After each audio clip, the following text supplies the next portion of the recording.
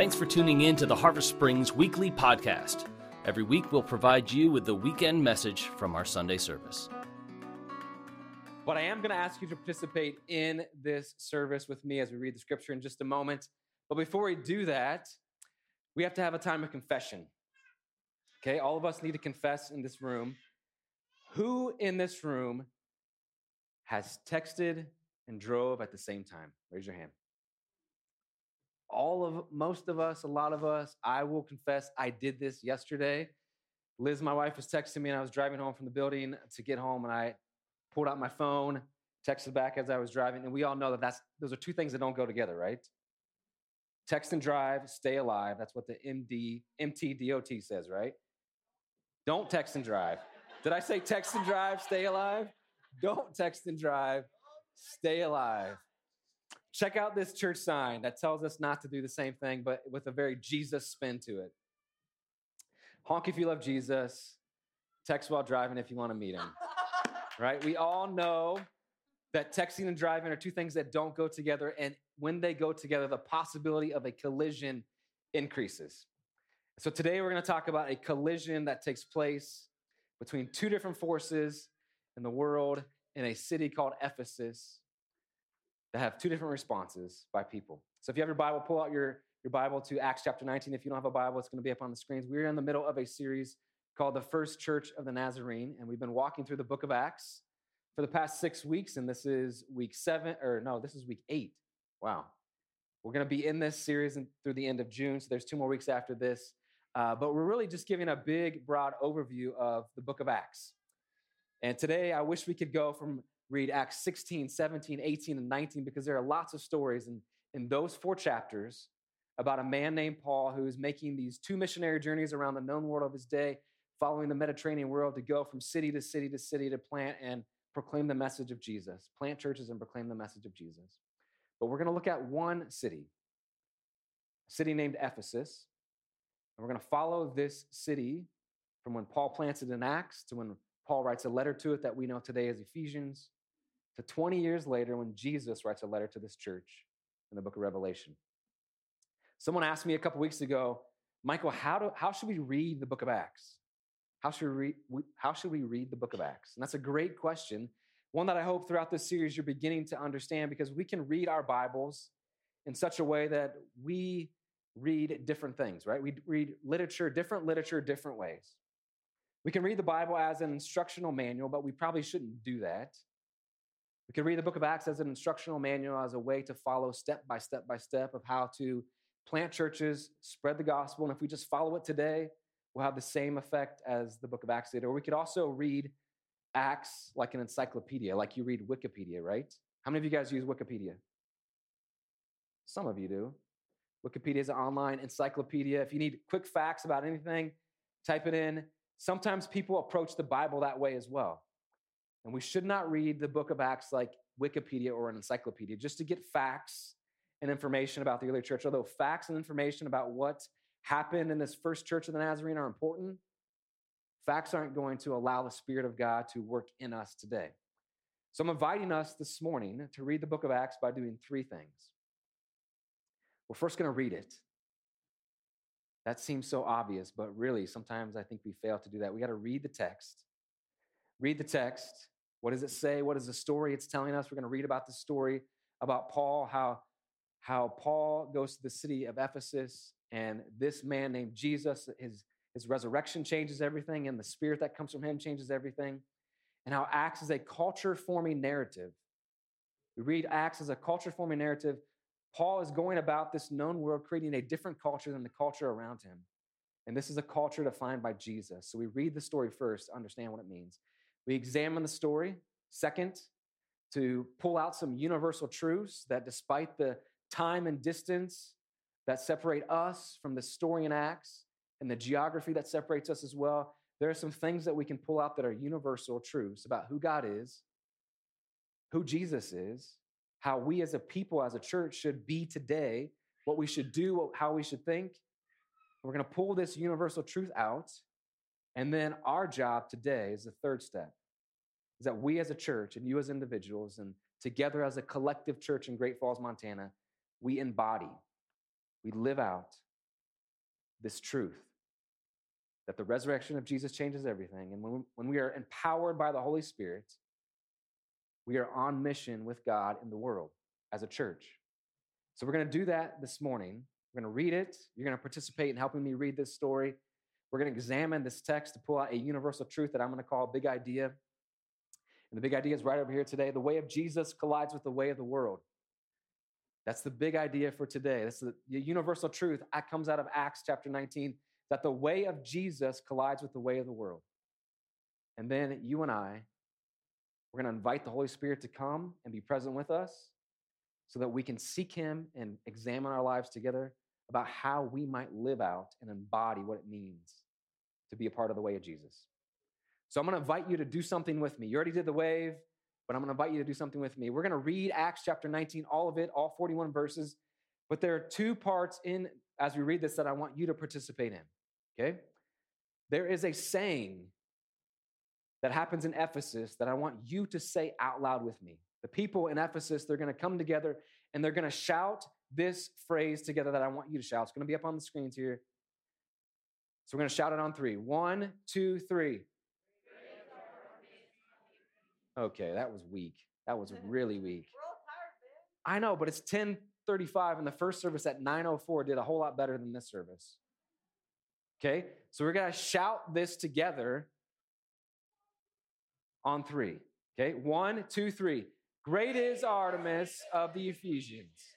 All right, so there's going to be 2 moments as we read the scripture today.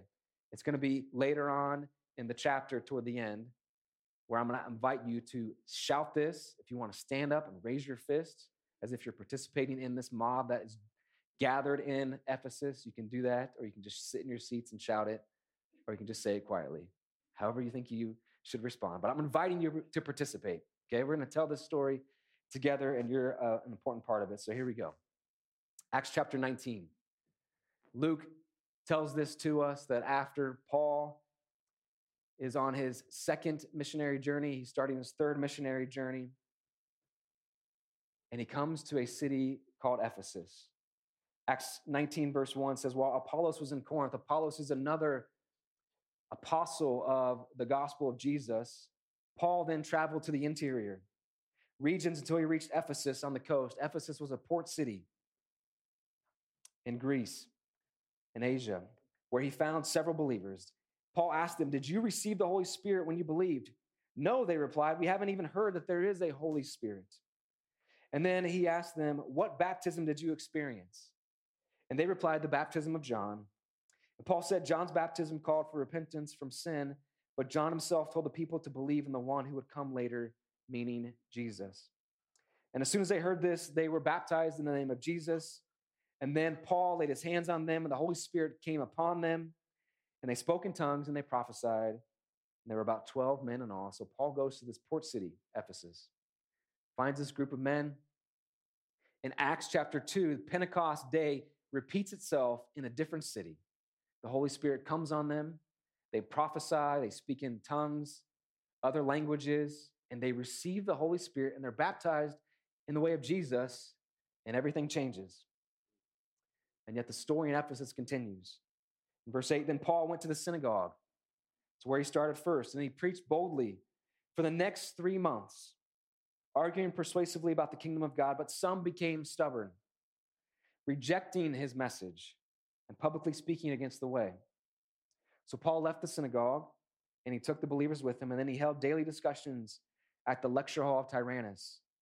This went on for the next 2 years, so that people throughout the whole province of Asia, both Jews and Greeks, heard the word of the Lord. So check out the time in this chapter.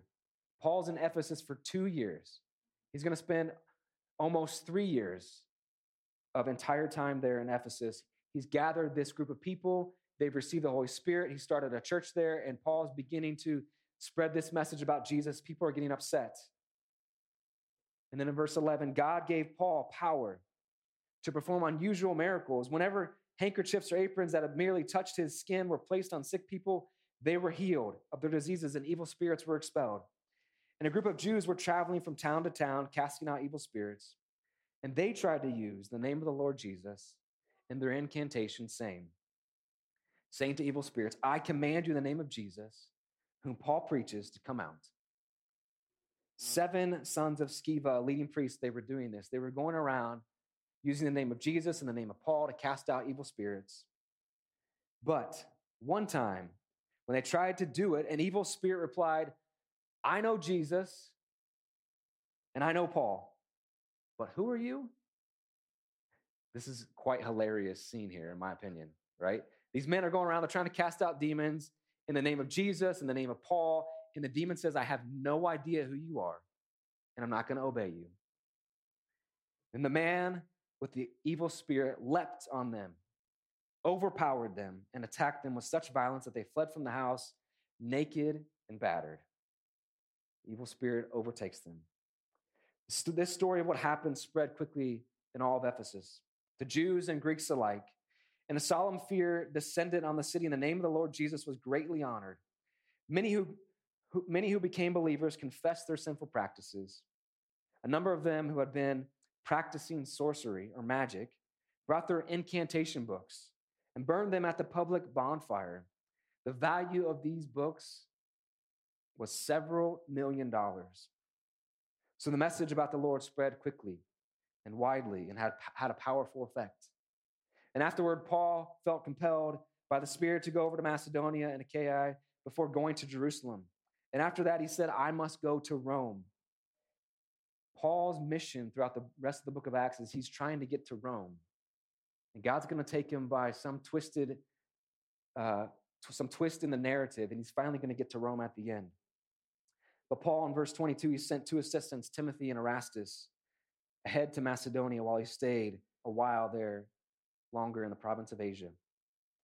But the story keeps going. Remember, Paul's been there 2 years. He's going to come back from where he went.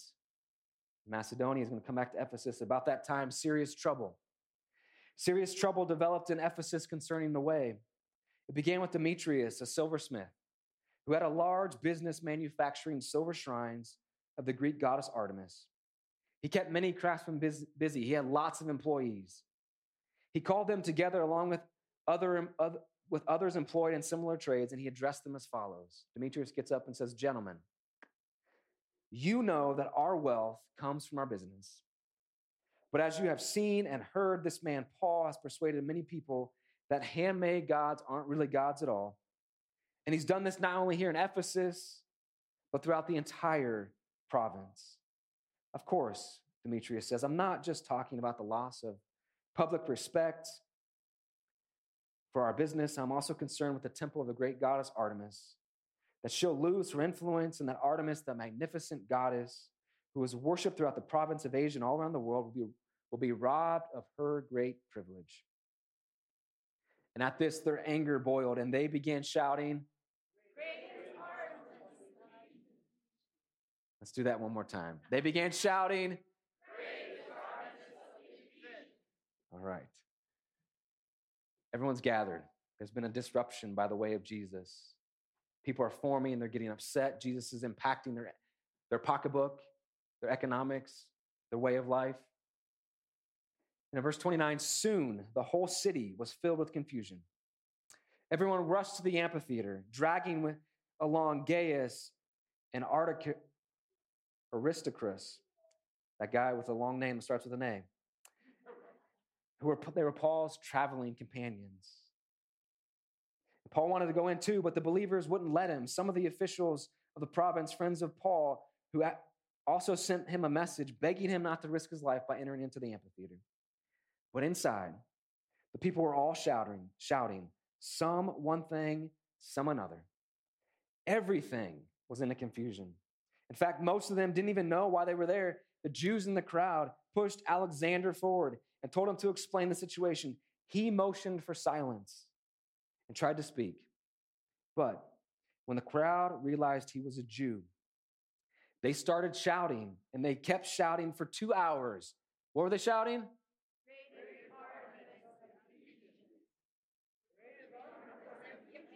Okay, I'll keep going for 2 hours. Great is Artemis of the Ephesians. Great is Artemis of the Ephesians. For 2 hours, imagine chanting that as you're gathered in this amphitheater in this Roman city of Ephesus. For 2 hours, because you believed your goddess had such privilege and power that you would chant this for 2 hours because the way of Jesus was colliding with your way of life. And at last, in verse 35, the mayor was able to quiet them down enough to speak, and he said this, citizens of Ephesus, everyone knows that Ephesus is the official guardian of the temple of the great Artemis, whose image fell down to us from heaven. Since this is an undeniable fact, you can stay calm and do not do anything rash. You have brought these men here, but they have stolen nothing from her temple and have not spoken against our goddess. And then the mayor goes on, if Demetrius and the craftsmen have a case against them, the courts are in session, and the officials can hear the case at once. Let them make formal charges. And if there are complaints about other matters, they can be settled in a legal assembly.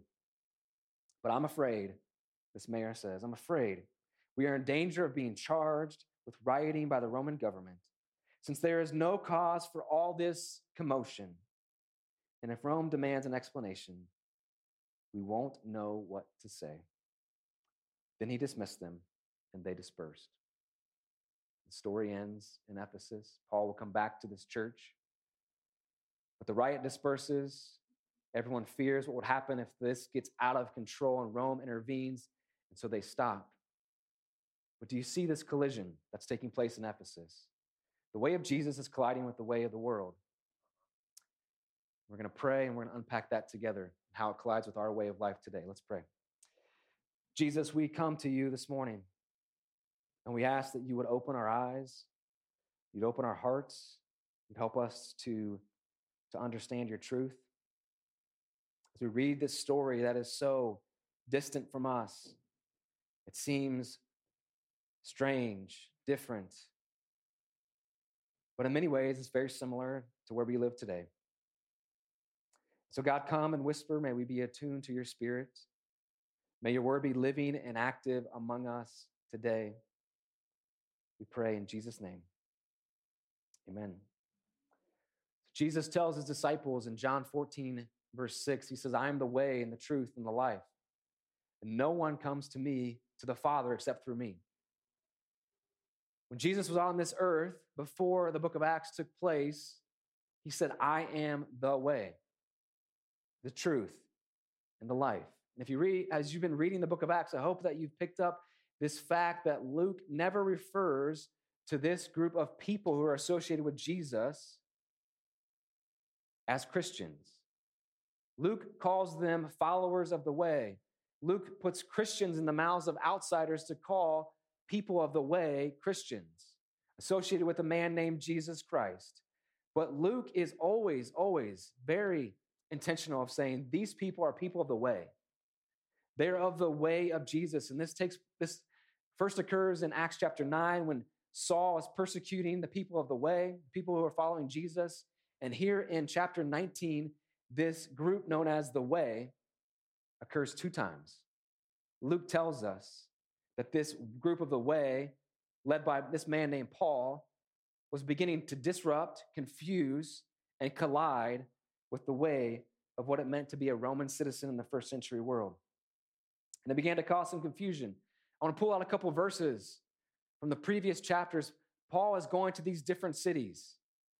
And in each of these cities, this new way of being and thinking and doing, this way of Jesus is colliding with the way of doing, being, and thinking of what it meant to be a first century Roman citizen. And it's causing confusion. And so in Acts chapter 16, Paul's in a Roman colony named Philippi. Paul will later write a letter that we know as Philippians, back to this city. But when Paul gets there, people accuse Paul of teaching customs that are illegal for us as Romans to practice. What Paul's doing, the way of Jesus, is confusing people. He's teaching them new customs that are illegal for Romans to practice. That's their own understanding. And then when he gets to the city of Thessalonica, Paul's later going to write 2 letters to this church.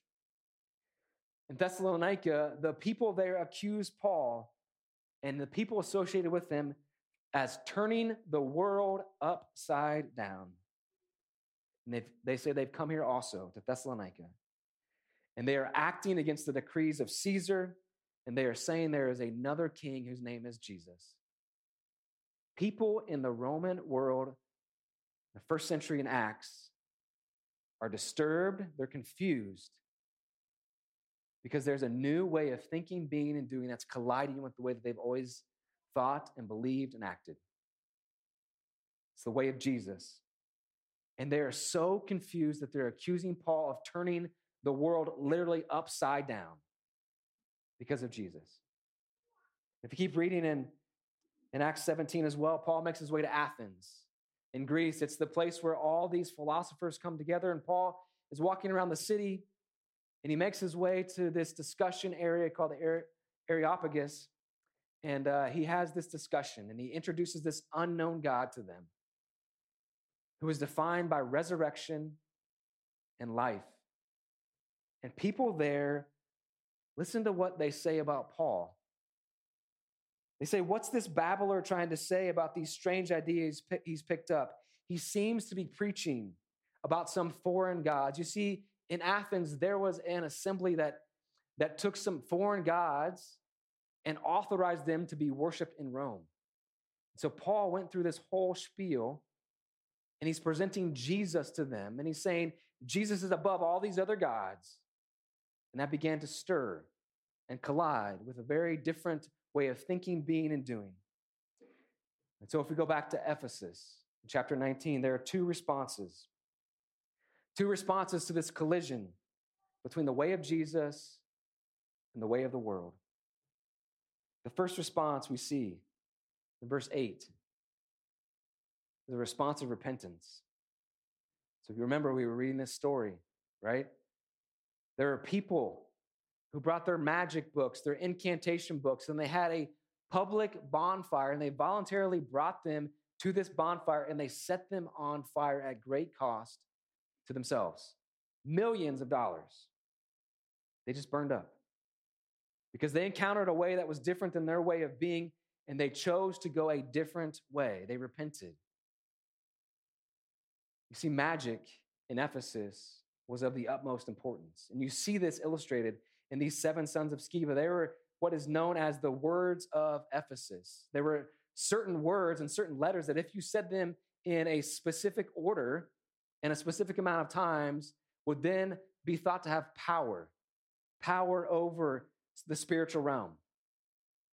And what these people realized, because this spirit overpowered people who were putting these words into practice, and they realized that there was no power in these words, that there was only power in Jesus, they turn away from their ways of the world, the way of magic and sorcery. They voluntarily burned those books so that no one else could have access to them, and they said, we're following the way of Jesus. And they repented.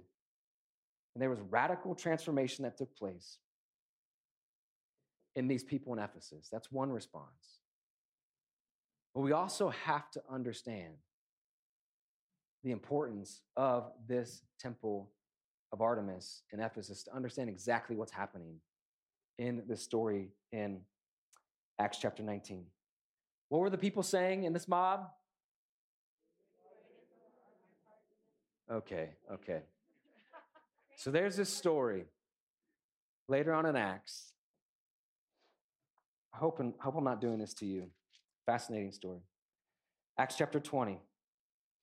Paul's talking to a group of people in Troas. He's talking so much and so long into the night that someone falls asleep. They fall out of the 3rd story window and dies. Okay, and Paul goes down, raises that man back to life, and he goes and he preaches until midnight. Okay, so I hope you're not falling asleep this morning, but we may want to experience the power of the resurrection today. But so you're not falling asleep. What were the people saying in Ephesus? All right, everyone's awake now. Great is Artemis of the Ephesians. Great is Artemis of the Ephesians. Artemis, she was this goddess who was the daughter of Zeus and Leto, who came down from the gods who lived very far from the people. She was born and brought to the people, they believe, where her temple was built in Ephesus. This temple took 120 years to build this temple. It's one of the 7 ancient wonders of the ancient world. Its remains can still be seen today in Turkey. They look like this on the screen. But I want you to imagine, that doesn't look too impressive to us. But we have a historian whose name is Pliny the Elder. And he writes this. And as I read this, I want you to imagine this next picture of a depiction of what this temple of Artemis would have looked like in Ephesus. Pliny the Elder, he writes this, that the length of this temple was over 425 feet. And its breadth, its width was 220 feet. There were 127 columns, each constructed by a different king who helped fund that construction. They were 60 feet tall, and there were 36 of these pillars that were carved with reliefs and pictures of what was happening in that ancient world. This temple stood on the highest mountain around Ephesus, and literally it overshadowed all of life and what it meant to be an Ephesian. You see, in our 21st century North American culture, we separate religion and politics, church and state, right?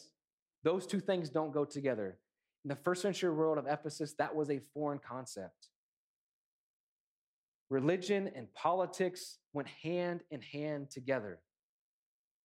The influence of Artemis, not only to the city of Ephesus, but to the entire Roman world was great. There were other temples of Artemis in other cities around the province. People would come to go to this temple. I imagine Paul went to this temple. And its influence was great because it acted as the center of culture. The temple of Artemis acted as the central bank. There was great wealth in this temple. It acted as a gathering place for worship. It acted as a place where people had banquets. And it also acted as an asylum for refugees. If you were fleeing from someone in war, you could go to the temple of Artemis and you would be safe because this was a sacred place. Because Artemis's presence lived there. Her power dwelled there. There are stories that ancient historians talk about. That one day, Artemis left this temple. And it was in 356 when Alexander the Great was born. And we're told by historians that Artemis in her presence left the temple to go be at Alexander's birth. And while she was gone, a madman burned down her temple, set it on fire. It was totally destroyed. It was later rebuilt again. But this story illustrates the presence that they believed the power that her presence had. There's also a story told about how the engineers who were building this building could not lift up the highest stone above the door in the front. And so one night the engineer walked away and he couldn't figure out how to do it. And the next day he came and Artemis herself had lifted up this heavy stone and put it into place. This is what these people thought about this goddess. She was powerful. Her presence determined what they did, and it dictated what they believed. And it influenced every part of their life.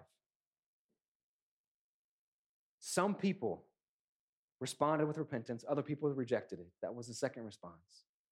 So this man named Demetrius, he's a craftsman. His business was all wrapped up in this temple. And he made these little figurines of Artemis. Throughout the ancient world, archaeologists, let me say that word right, archaeologists, they have discovered many of these figurines. And they look something like this. I think we have a picture of it. We didn't have it last service, but they look like this.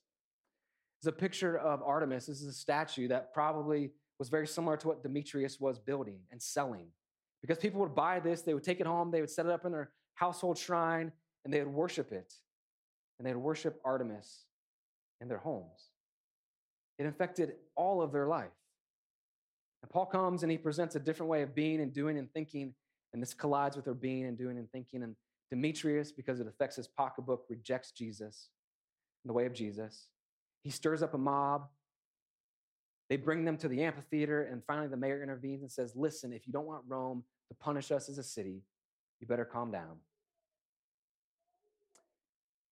You see, Paul was introducing this new way of life that collided with the way of life in Ephesus that in many ways is very similar to what we how we live our lives today. Most likely, Paul planted this church in Ephesus in the late 40s, maybe early 50s.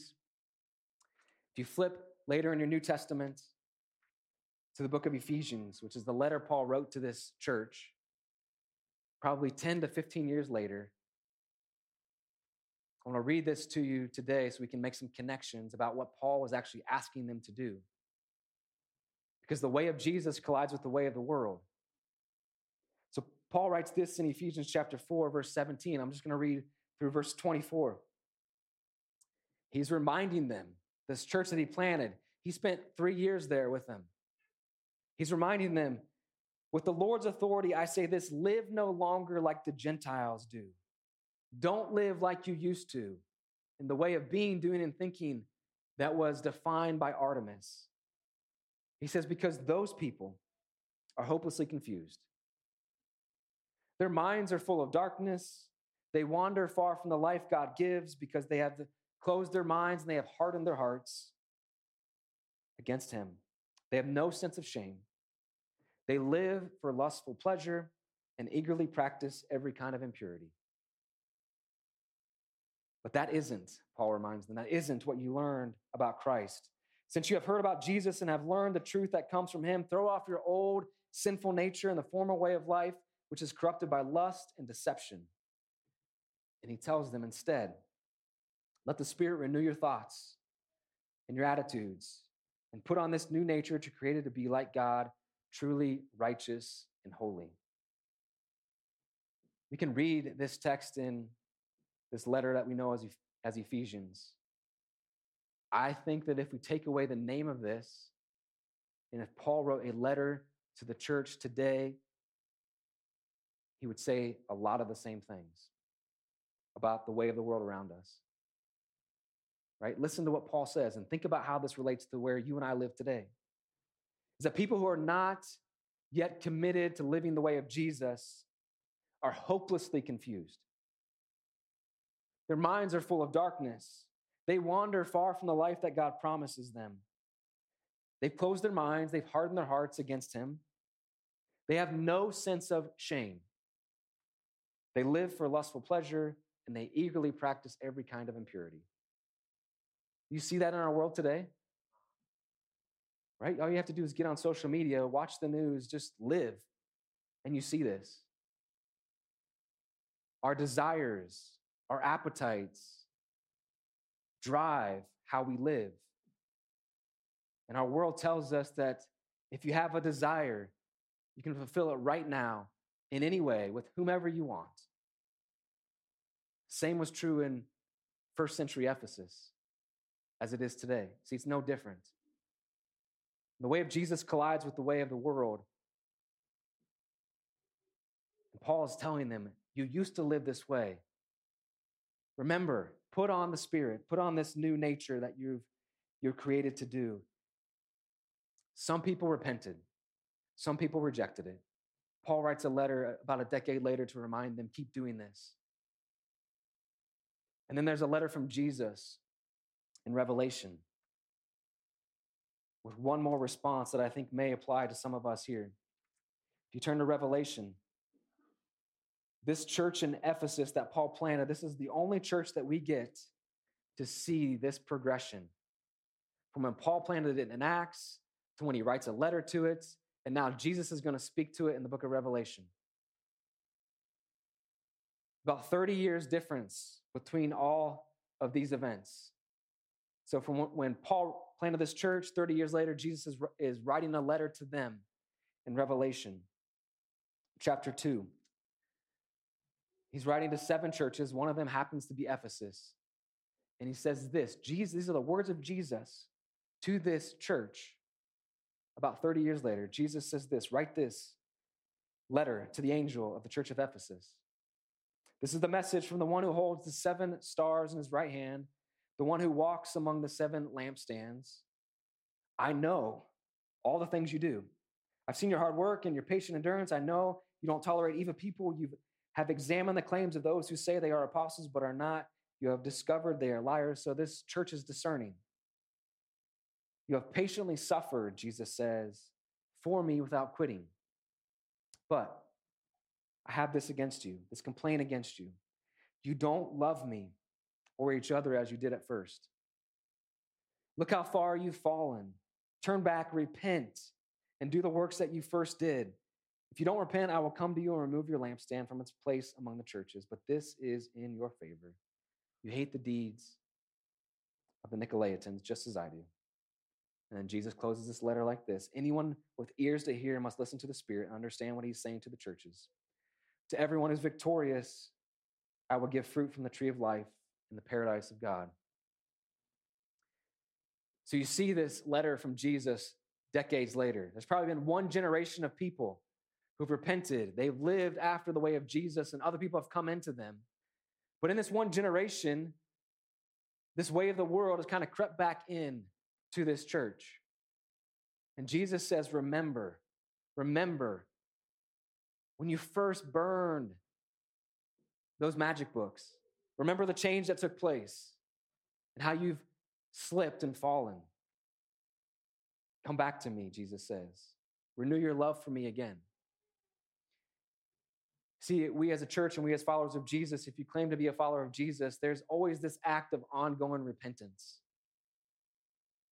Because we're so influenced by this world around us that they can sneak in. And oftentimes, like texting and driving, we put two things that shouldn't go together. The way of Jesus and the way of the world.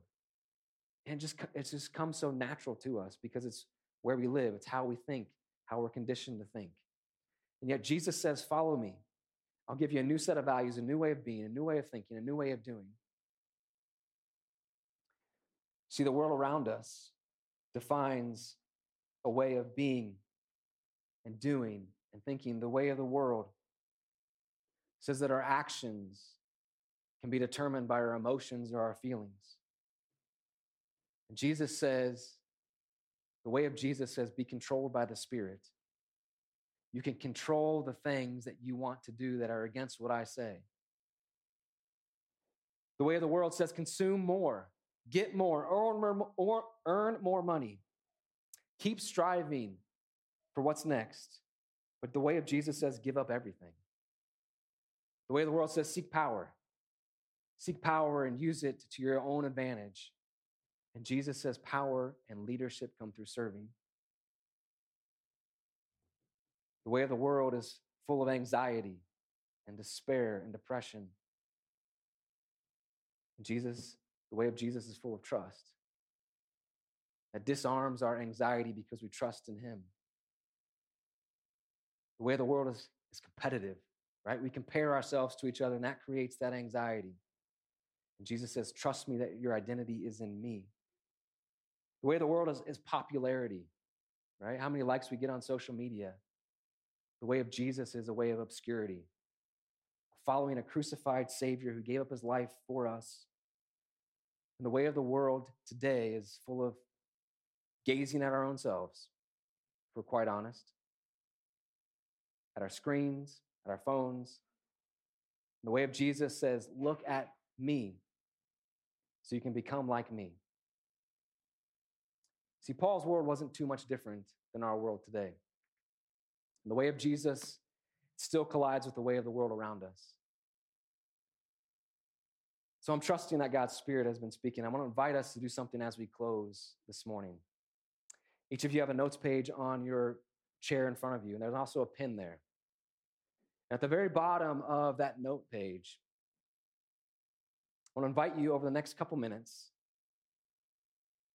to seek the Holy Spirit as an individual. So there's a couple questions on the bottom of that page, and I encourage you to actually do this in the next couple minutes, and then take this paper with you this week to think more about this, and let God's word dwell in you.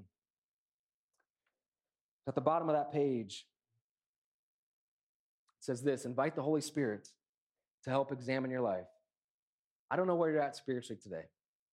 Perhaps you have no reference to the way of Jesus, and today you're looking for an answer, and I believe that answer is in Jesus, who is the way, the truth, and the life. You've been living a way that is very different than this way that we've talked about, the way of Jesus. Today can be a day of salvation for you, but for others of us who've been following Jesus for a long time, perhaps we're like this church in Ephesus. God is asking us to continue this ongoing repentance about how the ways of the world encroach upon our way of following Jesus.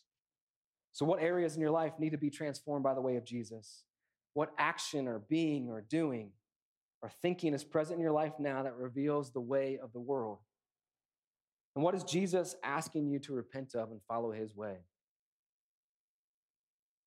I just invite you to invite the Holy Spirit to speak to you. Because we examine ourselves and invite God's Spirit in, he speaks to us.